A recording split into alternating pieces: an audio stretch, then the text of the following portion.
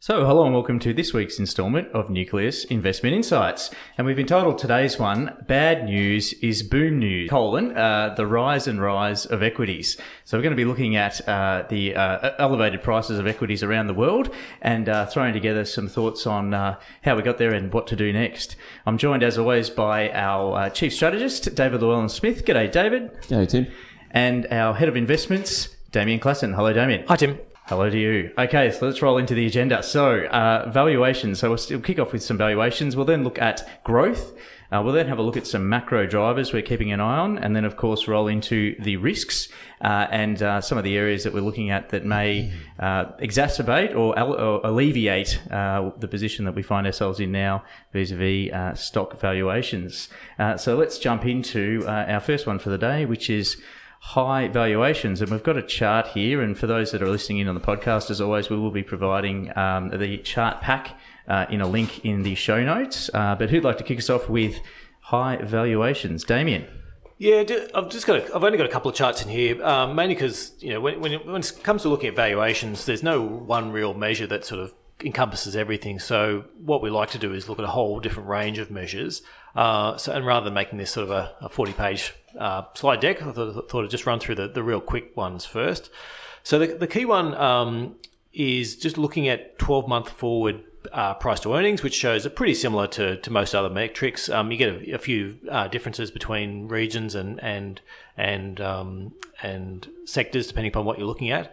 But by and large, we're looking at valuations on a global basis that are expensive, but not excessively so. So they're below what we've seen post the sort of in 2014 and 2017. We saw much higher valuations. So we're sort of sitting around about that 16 times earnings on the on the world. Australia though is certainly on the more expensive side, so it's sitting much closer to, it's sort of at 17 times earnings, which is pretty close to its peaks over the last few years. So Australia is certainly sitting a fair bit higher than what we're seeing in terms of the rest of the world. A lot of that rest of the world though comes down to the US versus everywhere else. And so if you jump to the next slide, I've just got a slide just breaking up the relative valuation. So what's the premium or discount of each different market relative to the world index? And so on this basis, you can see that the US just keeps being at that sort of 10 to 15% more expensive than the world, and Europe just keeps drifting away. So from almost parity to the world in sort of the 2014s and 15s, and then just sliding down as things continue to stagnate in Europe. And so I guess it's a question of trying to work out where you're actually getting the growth from. And so this chart is actually a relatively good example of, it fits relatively well with where you're seeing the earnings growth. So you've seen the earnings growth coming from the US, and so it sits on a much higher multiple than the rest of the world.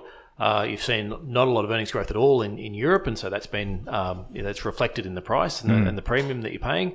Australia is a little bit of an anomaly. We're not seeing much earnings growth at all in Australia, although you do get some. We've seen the big iron ore stocks have made a bit of a difference in terms of the iron ore price. So a little bit from there, but by and large, Australian earnings have actually been very weak. Yep. And especially when you dig into the individual sectors, so its pricing is more of an anomaly. So I guess we're running at growth much closer to Europe's, but we're sitting on a price to earnings multiple much closer to the US. And do you think so? We can see here that there was sort of an inflection point, sort of mid July of 2017, which sort of roughly coincides with the turning point of the Aussie housing market. Talking about Australia here, do you think that there may have been a pivot into equities? To sort of help provide a little bit of a boost into the share market. So there's liquidity out there. It's not going into being funneled into swapping houses with each other. Is it then people are going, okay, I've got to put it somewhere. Am I sticking it in debt? Yeah, I mean, you get equity rather. You get a bit of argument about where the marginal buyer is for the Aussie market. from what I've seen, I don't think the individual Australian investor makes as much of a difference as global investors. Right. Okay. Drifting in and out. So I think when the Australian market is sort of 2% of the global market index. Mm-hmm. So a large, international fund managers deciding, okay, I'm going to allocate an extra 0.1 or 0.2% to my Australian holding, is in my mind such a greater impact on the effect of the valuation for the Australian stocks than whether than anything that happens sort of domestically within Australia. Right. Okay. And so and Australia is very much looked upon as a bit of a turbocharged way to play world growth, mm-hmm. Because when world growth's going well, Australia's got lots of resources, and that tends to go well, mm-hmm. And then vice versa, and you also see the Aussie dollar rise. So you sort of get a double whammy if you invest in Australia. You get the world growth exposure, and you get a currency world growth exposure as well. Mm-hmm. And so so that's the way I tend to think that. That's a bigger effect on valuations in Australia than individuals. Having said that, once you dig into actual individual shares within Australia, you find that the Australian market is actually even more expensive than it looks on this measure, because Australia's got so much resources and banks. Yep. And resources and banks traditionally trade at very low multiples. So if you line up sector by sector and you start looking and saying, well, let me see Australian banks versus global banks. Let me see Australian resources versus global resources, and they're not that much. Australian banks look expensive, and Australian resources are sort of not. They're a large part of the world, so they're sort of similar priced. Then you start going through the other sectors, and you just sector by sector, Australian market is more expensive than global markets, and in most cases more expensive than the US markets as well. So. The headline figures hide how expensive the Australian market is. Yep. Okay. Just one more question, actually, and for those listening in, feel free to drop some questions in on the live chat there. It was just a quick one that popped in my mind. So we've got a falling currency. So part of what you were saying there, that impetus to jump into Australia from overseas, and overseas being a key driver, as you mentioned before. So is the high dividends and the payout ratios perhaps then enticing to a foreign investor, perhaps even if they could hedge out some of the currency risk, or would that be an impetus, do you think, for a foreign investment house to jump in? For some, yes. I mean, the argument comes back, and I've run a few things on this in the past, just looking at the payout ratios you see from Australian companies versus international. So if you look at Australian companies, just pay out a much larger proportion of their earnings, and most of that is due to franking credits. So they're just Australian companies are generally trying to get their franking credits off their books and out to shareholders, because it's of no use to the company and it is useful to the shareholders. Sure.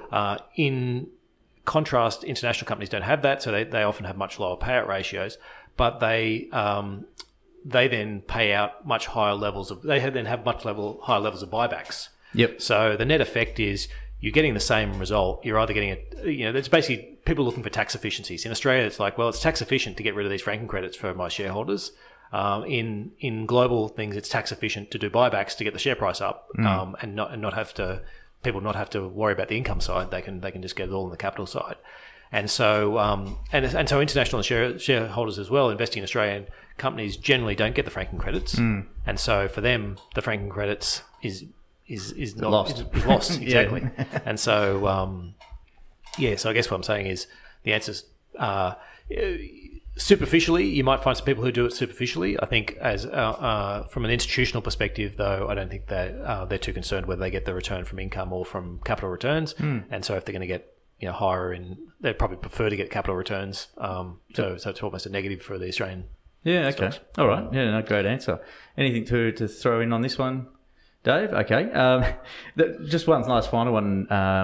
Just sort of peering into Europe. So we've had quantitative easing, or the general growth of the government balance sheets, and in the US could help sort of support some of the rise we've seen there. Why are we not seeing it in Europe, where the ECB's been going nuts with the printing machine as well? Certainly it's been... I mean, the PEs have been rising. The issue is this is a relative chart. So everything's going up, just the European PEs aren't going up as fast as what the US and the Australian ones have been doing. Second derivative. Okay. So this is You've also had quantitative tightening going on in both the US and Europe. Recently, yep. over the last 12 months. Yeah, so, I mean, those liquidity flows are considered to have some impact on the valuations story. Okay. But we'll move a little bit more into the effects on their valuation and the sort of underlying drivers. Once we so just sort of putting the picture out there that most markets are expensive, and the US and Australia in particular are more expensive than some of the other markets. The other one is the earnings growth. So earnings growth is always an interesting one about how you look at this. We've got a chart up just sort of showing the progression of growth over time. And what you tend to find, and these are analyst forecasts, what you tend to find is analysts make forecasts about what a company's going to earn, and then over time those forecasts generally tend to fall. So they come out with an optimistic view of how things are going to look in next year and the year after, and then as time goes on, those get sort of ratcheted down, and they end up being whatever the final numbers actually are. Mm-hmm. And so what this chart at the moment is showing is that 2018 was the opposite, where everyone had this view that the earnings would be about 10%, and that tends to be what later year earnings, everyone sort of guesses about 10%. Right. And then as time went on, though, that all of a sudden rocketed and sort of ended up closer to 25%. And that's because of the tax cuts we saw in the US. So, right, yep. So a little bit of that was actual growth. Most of it was tax cuts. And arguably the growth you saw might have been second derivative from tax cuts as well. Okay. So then we look at the 2019 numbers. Again, started at that sort of roughly 10%, and then we've seen some pretty sharp downgrades. We're about halfway through the year now. US is in its reporting season at the moment, and it's getting pretty close to zero in terms of the expectations for the full year of 2019. These are US companies, and it's generally speaking, whatever's happening in the US, it's worse in Europe and Australia. Okay. 2020, you haven't seen much change yet. They're basically forecasting about a 10% return. Having said that, though, if you flick to the next chart, the issue for earnings is not so much it's important as to whether analysts are upgrading or downgrading, but the bigger issue is the actual absolute number. Is that changing? And what happens is so most people either when they're looking at analyst forecasts will generally try and use a constant horizon. So you can look at 2019, or you can look at 2020 or 2021, or you can just say, well, let me just use a 12-month forward horizon, and I'm just going to keep rolling that forward. So every month I just take one less month of 2019 and add one more month of 2020. Okay, sure, yep. And this is the one that really drives valuations more so than the prior chart, because this one shows that earnings have actually been rising. We saw earnings fall at the end of 2018, and so some quite negative. So the actual 12-month forward number was falling, and whereas now, even though both the 2019 and the 2020 forecasts are falling, what's happening is because you're getting a little bit more of 2020 and a little bit less of 2019, and 2020 is higher than 2019, that number is still rising. So it's when you get more concerned is when the rate of fall in those numbers turns it negative, as it did sort of the end of 2018. Sure. Okay. So at the moment, I'd call it holding, I suppose. Not really rising, and I do think the 2020 numbers, haven't really been looked at properly by analysts. You saw on the prior chart there was a general trend of they sort of hold around that 10%, and then all of a sudden they rocket downwards once that number becomes the next focus. So what tends to happen is right now everyone's focused on what's happening for 2019, and then 2019 becomes actual, and everyone goes, oh, let me go and have a look at 2020 now. Yeah, okay. Oh, gee, those numbers look a bit high. We need to pull those back, and then that's where you get the fall in 2020 numbers. So so from an earnings perspective, it's certainly not as negative as it was 6 months ago. So there's some support in terms of the earnings. But it's the real question will be as people start to focus on those later years, and we get through this reporting season and see where these numbers are going. But our expectation is sort of holding is what your best bet. Yep. And it's falling in some markets like Australia or Europe. Okay. Same one. Sure thing. All right. So we'll roll across into equity risk premium. We might just need to start with a little bit of an explain 101 on that term. Yeah, sure. I think you could spend a long time explaining this one. I think that the net effect is when someone wants to value a share, you're effectively valuing it as a stream of cash flows of some sort. Yep. So whether you want to do the dividends or whether you go into some of the underlying cash flows to work out what the right number is. And then you're discounting that back. So you're saying, okay, well, if I can get $4 a year from this stock, then I think that means that I can add that up and I can say, well, I'm going to turn that into a $20 share price. Or a $40 share price or whatever it is, and what you decide how that multiple expands or is based on what we call the risk premium, and that's largely driven by bonds. There's an individual component for each stock, but then there's an overall component which is the bond or what the bond markets, and then there's an additional part which is how much I'm paying for risk. So I can buy a bond and get a much lower return. There's this extra slice. I'm going to say, well, if I'm not going to buy bonds, I'm going to buy stocks. Yep. How much am I paying for that extra risk? And then the final part is the individual stock part. And this one's showing the overall world equity risk premium and how that's changed. Okay. Yeah. So basically, the key to understanding it is the lower bond yields go, the lower the risk-free rate is, then the higher the risk premium. If prices don't change. Yeah. And so basically it's a kind of an inverse correlation to inflation. Okay. And this is the kind of the key macro driver to the high valuations that we're seeing at the moment, as well as the last sort of 3 months of rally that we've seen in the US globally and especially in Australia, as bond yields have really been taking a flogging. And that's the sort of the key actually to the title of the presentation, which is, the more bad news you get, the more the market worries about growth prospects up to a point, the point at which earnings are genuinely going to fall. Then the higher the stocks can go because bonds are bid as inflation falls away.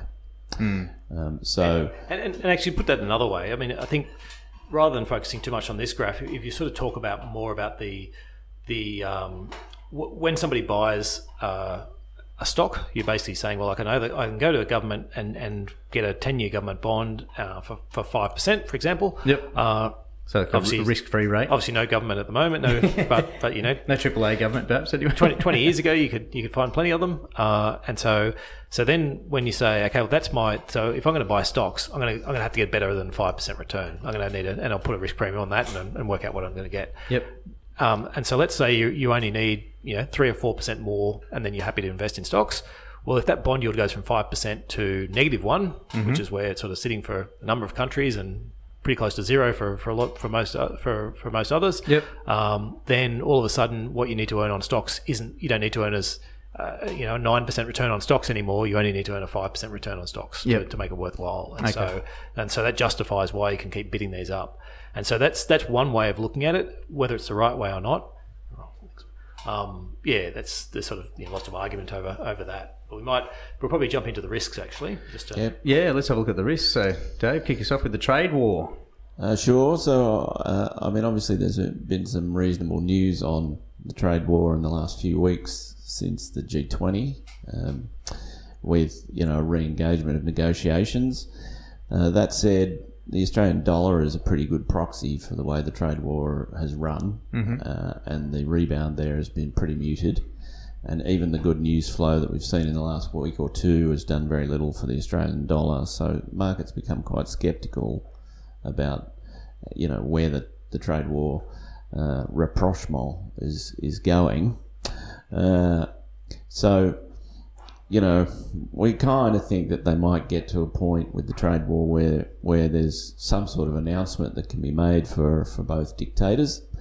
That said, it could only possibly be... I suspect one side's a want-to-be dictator. Yeah. I'd say it's probably not quite there yet. Yeah, quotation marks there.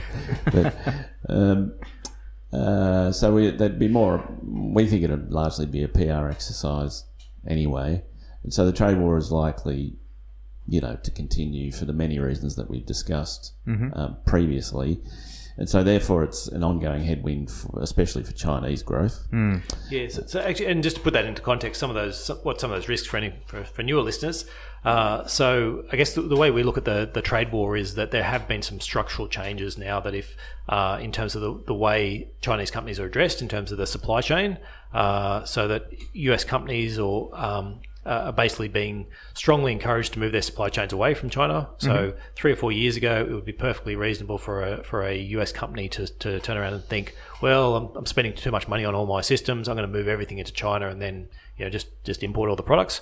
Whereas that's gone through under quite a significant structural change in terms of the risks, and some of these bans on different companies and on and off and all that type of stuff has, regardless of whether the bans are still in place, they've had the effect of scaring the US corporate boardroom into moving their supply chain and diversifying their supply chain away from China. So that's sort of one big negative. The second part is that technologically, there's been lots of leaks about spy chips and hacking and all these other things in terms of China. And so the issue there is there's been a certain amount of trust that was I guess implicit there 4 or 5 years ago, where people would again outsource things to China without even thinking too much about the process. Whereas now there's a big focus on, well, if this is sensitive information, you're worried about it, and you think it might that industrial espionage might happen, then don't send it to China. Do it elsewhere.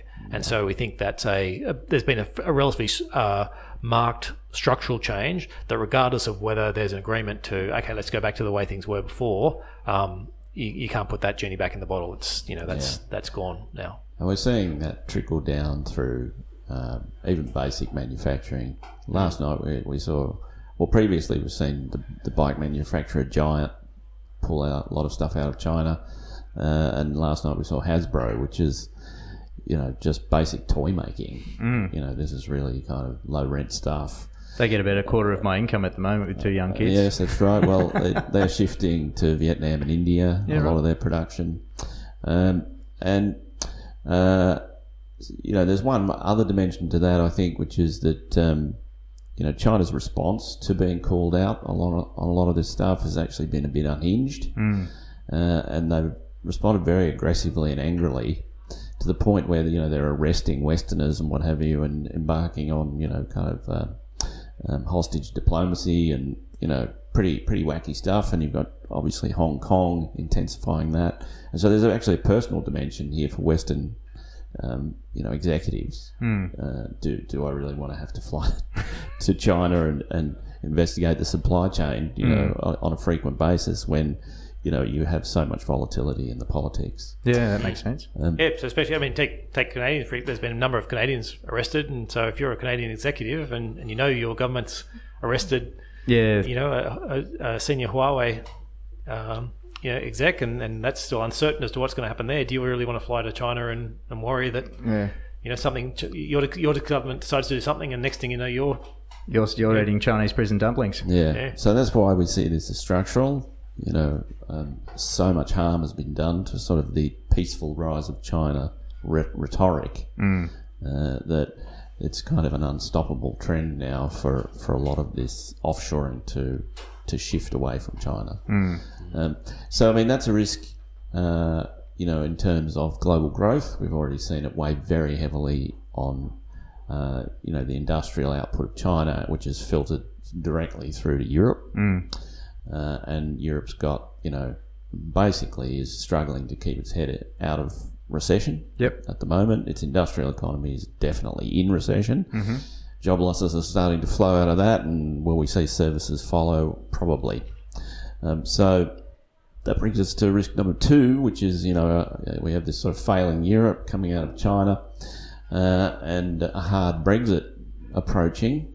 We don't know if it's actually going to go, but it is embedded in the current negotiations that if they can't, if the new Prime Minister of the UK, Bojo, can't renegotiate something by October 31, Britain automatically rolls out of the EU. And, can Parliament intervene? Maybe.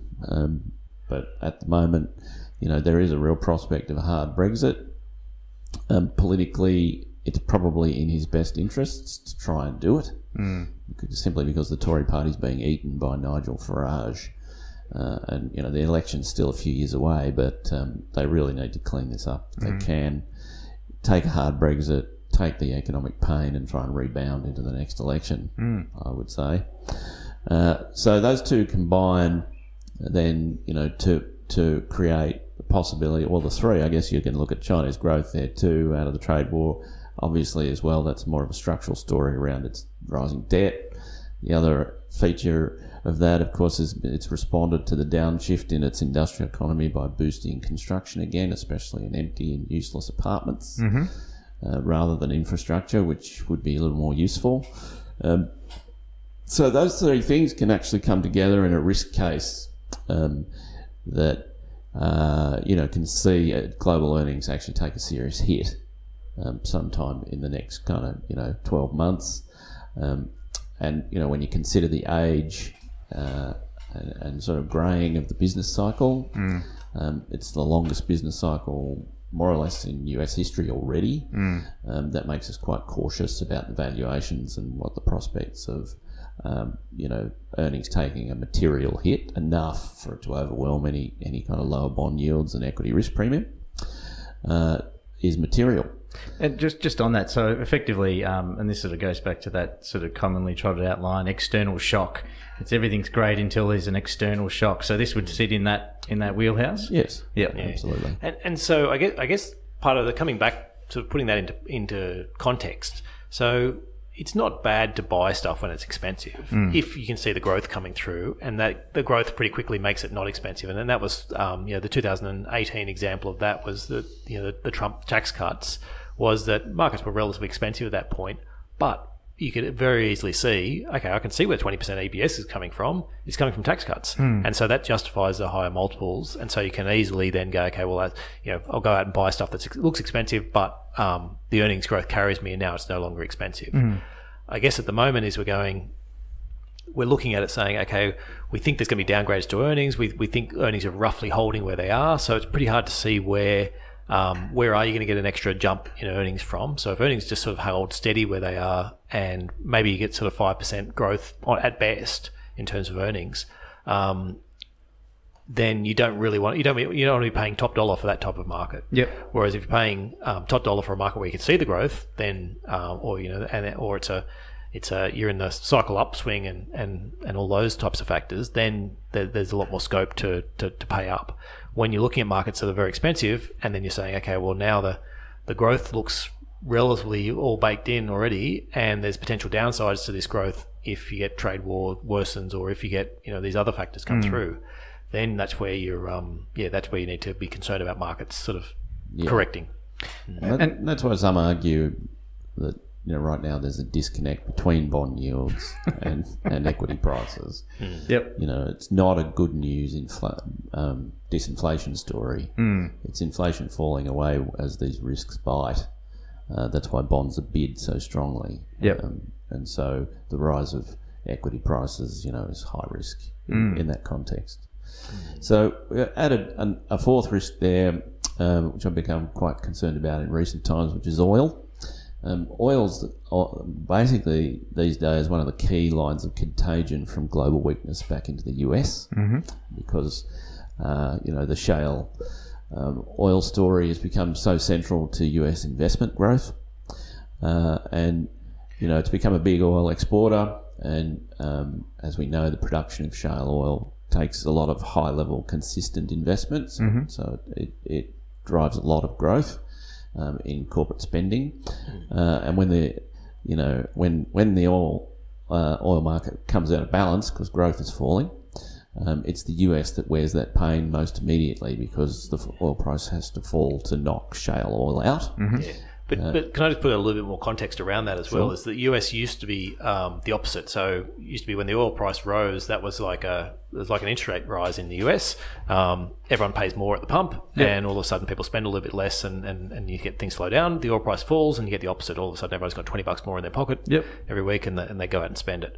So what's happened though with the US, given that shale boom Dave was talking about, is that now you've turned it into a two-factor where yes, the oil price goes up and everyone pays a little bit more at the pump, but all of a sudden there's all these companies out there hiring more people, pumping more oil and spending all this extra capex, and that sort of bounces around the economy in various places that are all strong. Yep. And so you get a little bit of an offset, and then vice versa. When prices fall, you get the consumer benefit, but the capex sort of fades away. Yep. And so that's where so oil's in the US, it's not like it was 10 years ago or 20 years ago. It's a very different dynamic in terms of how the oil price actually affects the US in terms of their growth. Absolutely right.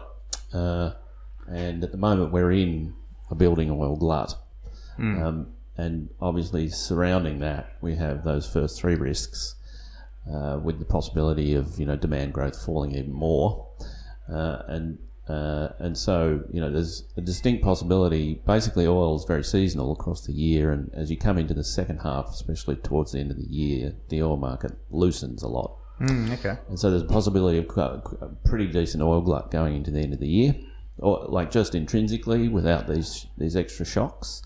And when we've seen that in the past couple of years, the oil price has crashed.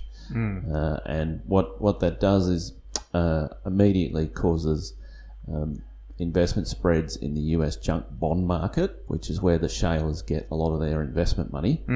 They all blow out. In fact, in other words, debt gets a lot more expensive for them, and that starts to really shake up US markets, including the equity market. Right. Yep.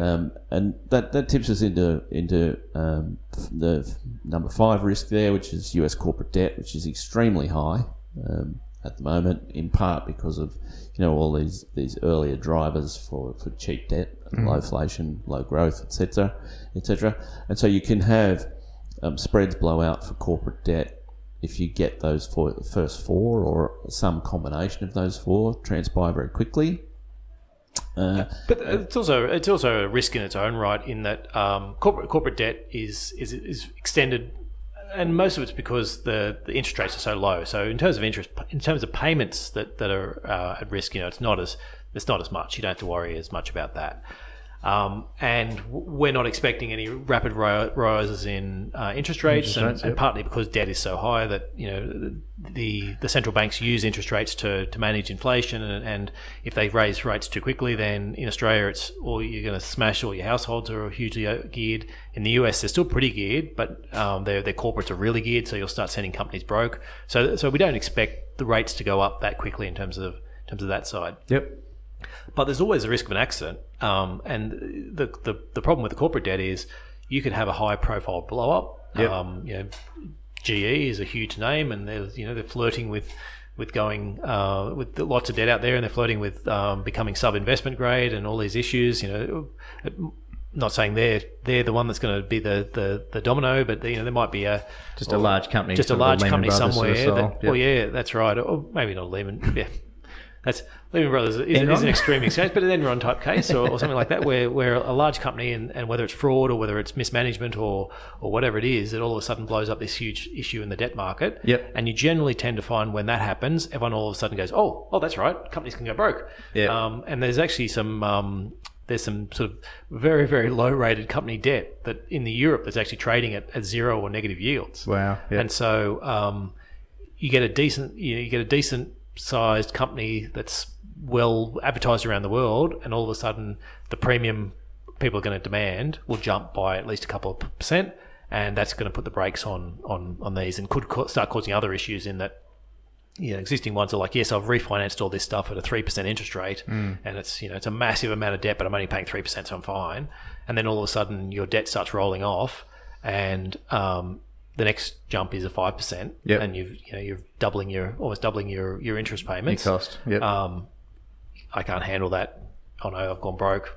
Yep. Then the next person, and then contagion effect. Yeah. Okay. So I guess the corporate debt, given it's so high, is not intrinsically a problem until it is, okay. And so it's almost it's one of those ones you never know when one of those can hit, and maybe you'll sail through and none of those will ever hit. But there won't be any such high profile ones that you'll get concerned. But it's certainly a risk to the whole scenario as well. And saying if I'm going to invest in a market that is very expensive with low growth, then I'd prefer not to be investing in that market when corporates are already geared to their eyeballs. Okay. And so just one more negative factor. And the final one here we've got, not so much a risk, looking forward to it, helicopter money. It's potentially a risk for high value equities in the long run. Okay, please explain. Just put this one in, for more of a structural risk in the long term. Simply because if Don't you want to explain helicopter money? Yeah, first? maybe just give some examples of helicopter money. Sure. Well, I mean, it's just printing money by the central bank, basically to pay for some kind of public either investment or consumption, or for that matter, giving it to the public, either a universal basic income or something of that nature, or a cash giveaway, whatever it is. But it's basically creating money out of nothing, and giving it to someone to spend. Yeah, and why we've got it on the list is because why we look at helicopter money as being a bit of a game changer is because we've had this major financial crisis, and we've had 10 years of everyone trying to fix things by lowering interest rates and quantitative easing. Debasing the currency. Basically done exactly what Japan did for 20-something years. Are we 25 yet? I don't know. It's getting close. Got to be getting close, yeah. And getting the same result in every, pretty much in every country, that you get stuck in this debt trap you can't get out of, and the net effect is you need wages inflation, and you need wages growth and wages inflation to get things going.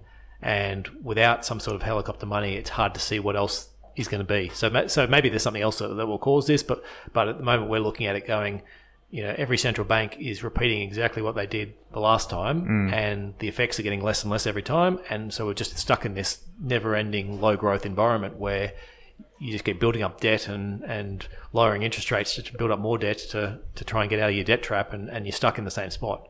And so what this is saying, well, could there be a structural change? And a structural change could be helicopter money becoming part of the central bank toolkit. It's still some time away. There's a bit of discussion in the US about it from the Democrats, but pretty much there's not much. I don't know the rest of the world. Maybe there's been I can't think of too many examples elsewhere. No, I mean, so there's lots of people from non-mainstream talking about it, and lots of academics who talk about it. But in terms of mainstream, taken by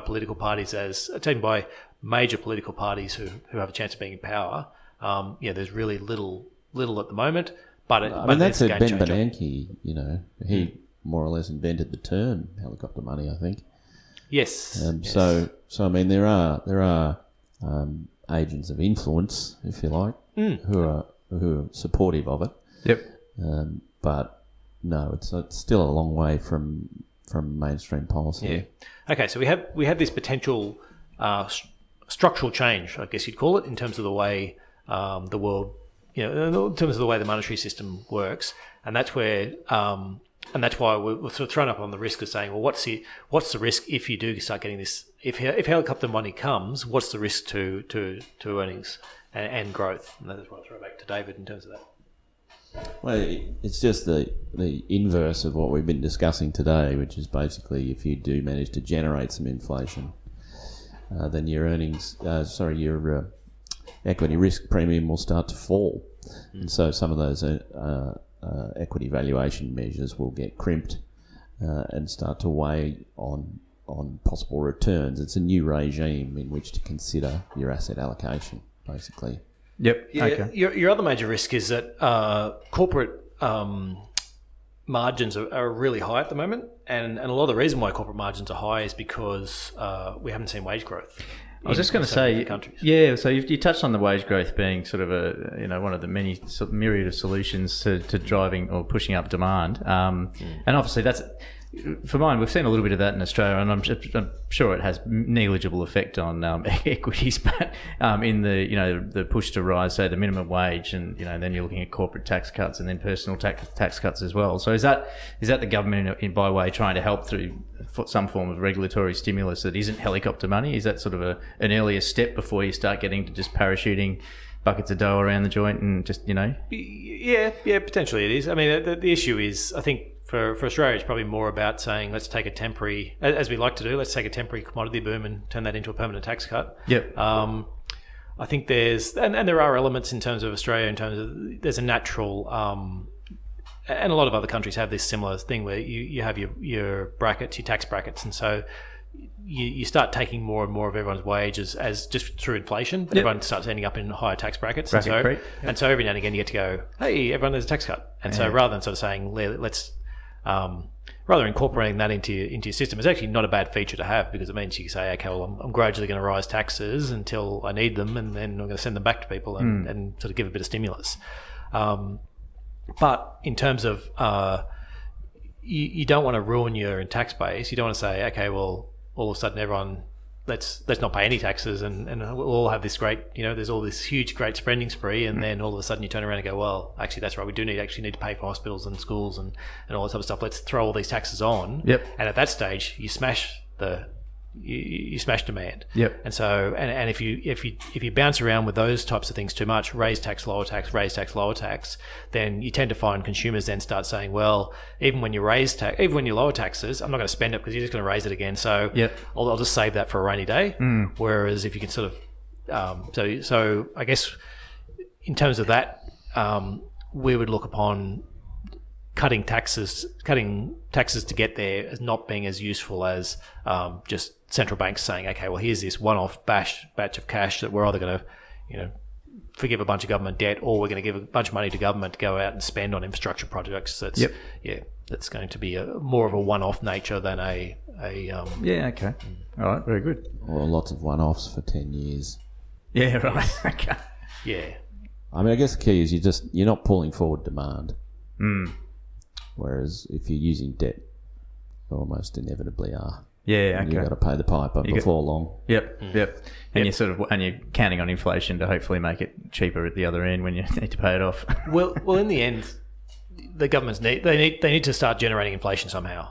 Because what tends to happen if you don't generate inflation is that the rich people stay rich and the poor people stay poor, and then the poor people get very upset about staying poor and not being able to become rich, and next thing you have revolutions or some serious structural change. You start voting in some weird and wonderful people with strange haircuts in Anglo countries on both sides of the Atlantic. With coal mines. That's right. So just because you want something to change, right. Not because people have thought this through and thought, yes, this person, the person that promises everything, they tend to say, well, better than nothing. I know what's happening at the moment doesn't work, so I'll vote for somebody who's promising change. And so, so I think that's helicopter money has got a number of issues in terms of that wages growth part about saying, well, all of a sudden companies might find while revenues might be growing, all of a sudden your earnings aren't growing, or they're possibly even going backwards if you have to start giving it back to employees in the higher form of higher wages, which is good for the economy, but may not be as good for some stocks in the market. All right, very good. Well, on that note, we'll finish up and jump across into next week's topic. So we've invited along, we're going to be having a chat to a property expert based in Sydney. So for those that have been following us, Catherine Cashmore often comes in and gives us a bit of a snapshot on the Melbourne property market. And we have someone of similar ilk in Susan Farquhar joining us for a chat. And so we'll be putting that out at same pat time, same bat channel, 12:30 p.m. On the Nucleus Wealth live webinar page. Really look forward to hearing what's happening up in Sydney and what the prospects are going forward. And on that note, well, that's it for now, and thanks for watching. If you like what you heard today and you'd like to hear more, head over to nucleuswealth.com/subscribe. Give us your email address, and in return we'll send you a weekly email with new webinar topics, links for our podcasts and other news from Nucleus Wealth. I certainly hope you've got something out of today, as I have, and we'll look forward to catching you with the next one. Cheers.